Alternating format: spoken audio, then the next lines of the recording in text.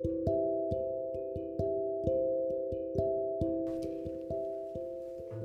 Adventures of Huckleberry Finn, retold from the Mark Twain original. Chapter 3, Pap's Cabin. The next day, Pap went to Judge Thatcher's office. He bullied the judge and tried to make him give up the money, but it didn't work. Then Pap swore he'd get the money through the courts. There was a new judge in town, and he didn't know my Pap. The new judge said the courts must not separate families if they could help it. He said he'd rather not take a child away from his father. So Judge Thatcher and the widow had to give up trying to keep Pap away from me. Pretty soon, my Pap went after Judge Thatcher in the courts to make him give up that money. He chased after me, too, for not stopping school. He caught me a couple of times, but I went to school just the same. Most of the time, I dodged him or outran him.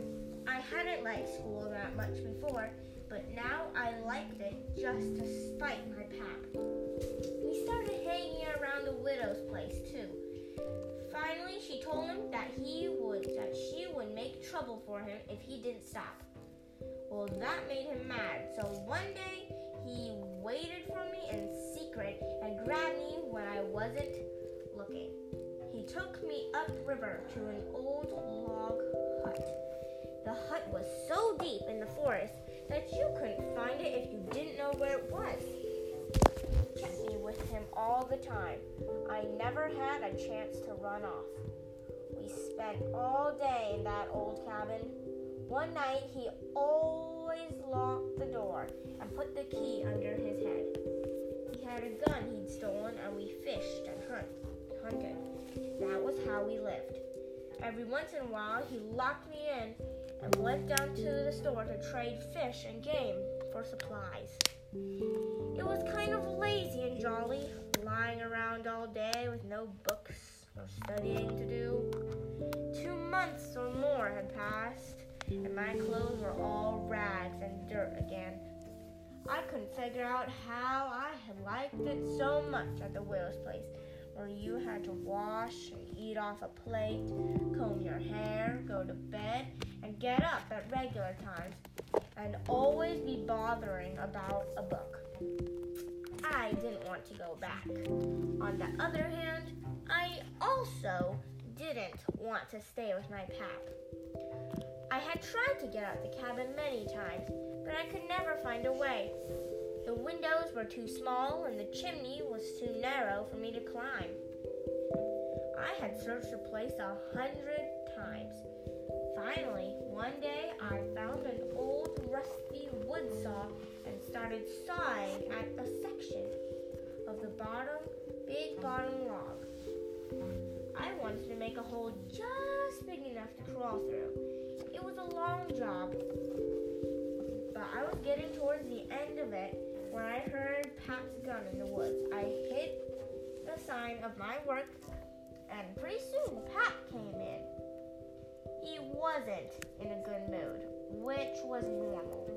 He had been to town and everything was going wrong in the courts. It was a long, slow process. His lawyer said he might lose the case and I would have to go back to the widow. Well, I didn't want that. At one point, Pap got so angry talking about it, he kicked an old barrel and hurt his foot. He hopped around, yelling and cursing for a long time. He was angrier than ever. The old man made me go to the boat to fetch all the things he had brought. Outside, I thought it all over and decided I would leave with the gun and some fishing lines. I would hide in the woods when I ran away. I wouldn't stay in one place, but just march across the country, mostly at night. I could hunt and fish to stay alive. I would get so far away that neither the old man nor the widow could ever find me. After supper, Pap was in a very bad mood. I guessed he would be asleep soon. Then I could steal the key or saw myself out. He didn't fall asleep, though. He groaned and moaned and thrashed around this way and that for a long time. At last, I got so sleepy that I couldn't keep my eyes open. Before I knew it, I was sound asleep. All of a sudden, there was an awful scream and I was up. Pap was looking wild. He was skipping around and yelling about snakes. He said they were crawling up his legs and then he would jump and scream. But I couldn't see any snakes. I'd never seen a man look so wild in his eyes. He was seeing things and I thought he might be sick or even crazy. Pretty soon he got tired and fell down. Then he rolled over and over very fast. He was kicking things, grabbing at the air with his hands, and screaming that there were devils all over him. Finally, he got tired again and laid still for a while, moaning. Tramp, tramp, tramp. That's the done, he said. Tramp, tramp, tramp. They're coming after me, but I won't go. They're here. Don't touch me. Your hands are cold. Let go. Oh, leave a poor devil alone. Then he crawled away, begging to be left alone. He wrapped himself in a blanket and started to cry. By and by, he jumped up and ran after me. He chased me around the hut, calling me the angel of death. Once, he caught me by the jacket between my shoulders. I thought I was a goner, but I slid out of my jacket as quick as lightning and saved myself. Soon, he was all tired out again and dropped down with his back against the door. He dozed off pretty soon. I climbed up on the chair as quietly as I could and got the gun.